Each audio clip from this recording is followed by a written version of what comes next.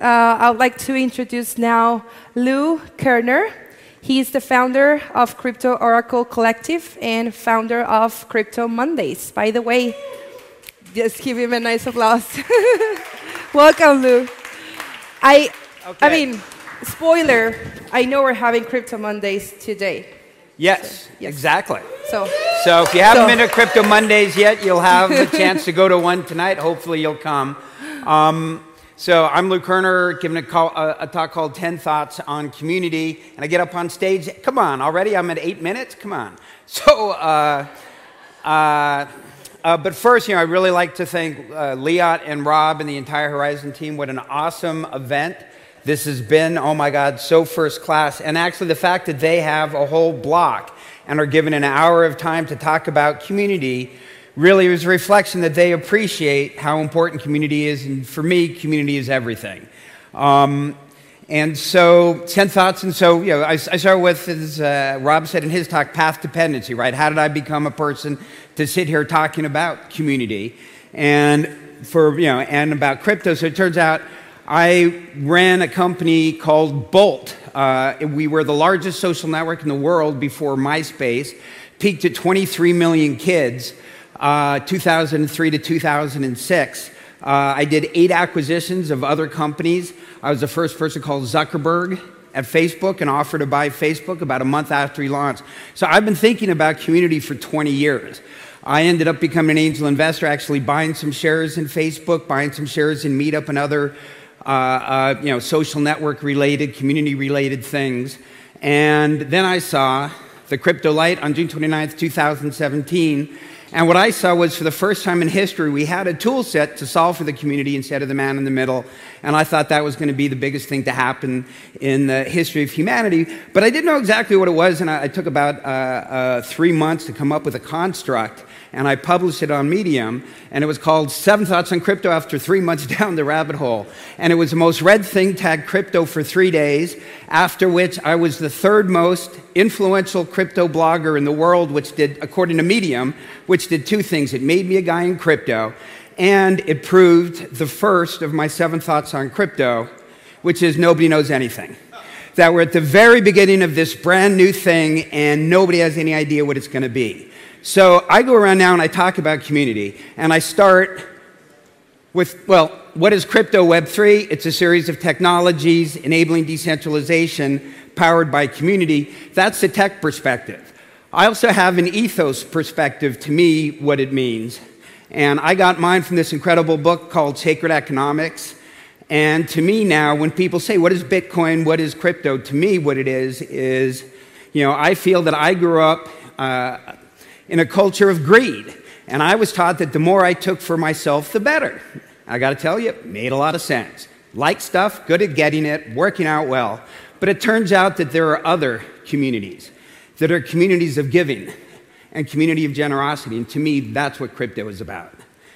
And so what is community? How do you begin to define community? It means different things to different people. If I had time, I'd ask different people in the audience, but my time is short. So what is community to me? When I hear different people's definitions, I say, well, if you distill that down and distill that down, what a community is it's an ecosystem where when it works, everyone gets more out of it than they give. And when that happens, that is really magical. And, I've started decentralized communities, Crypto Mondays tonight, started in New York in January 2018, now in 38 cities around the world, including Milan. And the macro lesson I've learned in 5 years is, of being 24/7 crypto, the more you give to the community, the more the community takes it, multiplies it, and gives it back. And to me, it's all about giving value to the community members, also known as token economics. And mostly, we're at the very beginning of this thing, and so most people are thinking about giving the thing that we all want. Everybody wants money. Well, and money's great. Give your community members money. But, I'll tell you some stories about it later. You can give them the Bitcoin, that's awesome. But you can give them other things.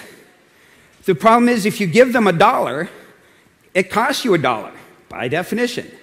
But you can give them other things that actually are free for you to manufacture. I learned about this when I was running my social network, Bolt, and we were trying to get kids to interact with advertising. We couldn't get them to do that, couldn't pay them enough money, but eventually we started a badge program that would scroll around their profile, conferring status in our community. 10% of our members, 23 million members, were badge whores, and they'd do anything for a badge that would scroll around their profile, conferring status, free for us to make, valuable to other people. We have NFTs and other things that we can give them. So non-cash incentives are going to be huge. Money's great, but non-cash incentives are really what's different about this than before crypto. And I have a corollary to my definition. And the corollary is a community can scale highly correlated to what I call value delta. So a community manufactures for something for community members at a cost of X, and community members get it and they value it at Y. And the bigger the difference between X and Y, the bigger the community can become. And that's why, I call that value delta. So the bigger the value delta, the bigger the community become. And that's why the biggest communities in the world today are the things with the biggest value deltas. And we have a collective name for those things. We call those things religions. They create faith at 50 cents a book. We know how much people value their faith at. And, and I'm not being pejorative about religion at all. I'm saying what awesome communities. Oh my God. And that's why they've scaled to billions of people and lasted thousands of years. So the size of a community is correlated to value delta. So you can give them faith. So to me, when I was managing a community, what I came to realize is the most important metric, the only thing that really mattered, doesn't matter the size of your community. I mean, it's a number. I used it. We were 23 million kids. It doesn't matter how many people are in your Telegram group. To me, it's a totally meaningless number. Question is, how many people are engaged in your Telegram group, right? How many people are engaged in your community? Because that's what the metric of community is. It's engagement. And if you're in a community, either your engagement is growing or you're dying. Communities working together. This is a dinner, Coin Center, $1,000 a plate dinner. The entire community at Consensus in Austin a few months back. It's awesome. I'm a huge believer that communities working together, 2 communities, 5 communities, 100 communities. Oh my God, the power of that when we have the tools to harness that is going to be incredible. So before I saw the crypto light, I started writing about the profound implications of these 5 massive companies that were having an ever-increasing market share of all market crap created by technology.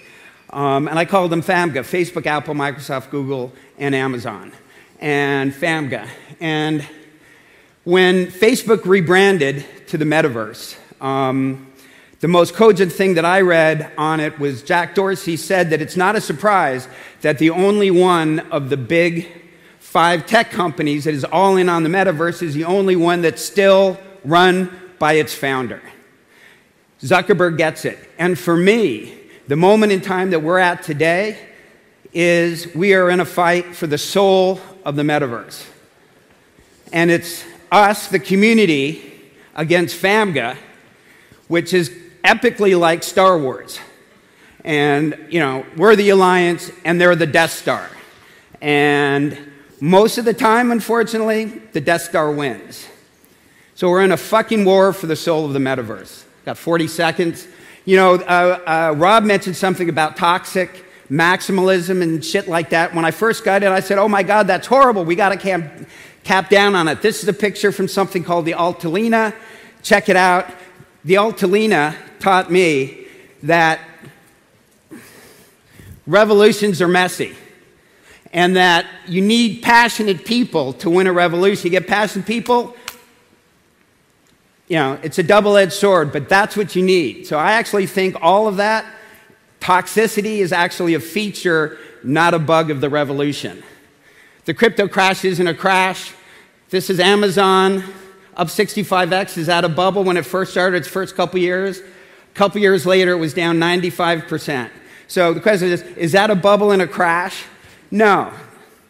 Turns out, this is what it is today. It's an imperceptible blip, right? And if crypto is going to be what I think it's going to be, that's, the crash that we're in today is this imperceptible blip in a few years. And I've only had 2 price targets since I was an equity analyst. One was on Facebook. The second, I have $1 million price target on Bitcoin in 2031. I get there by math. And there's something called Amari's law. It's fundamental, which is we tend to overestimate the effect of a technology in the short run and underestimate in the long run. That's where we get bubbles and crashes. And we're here today. Oh my God, thanks so much, Horizon Labs, for having this event. It's an awesome event, and let's fucking go. Thanks.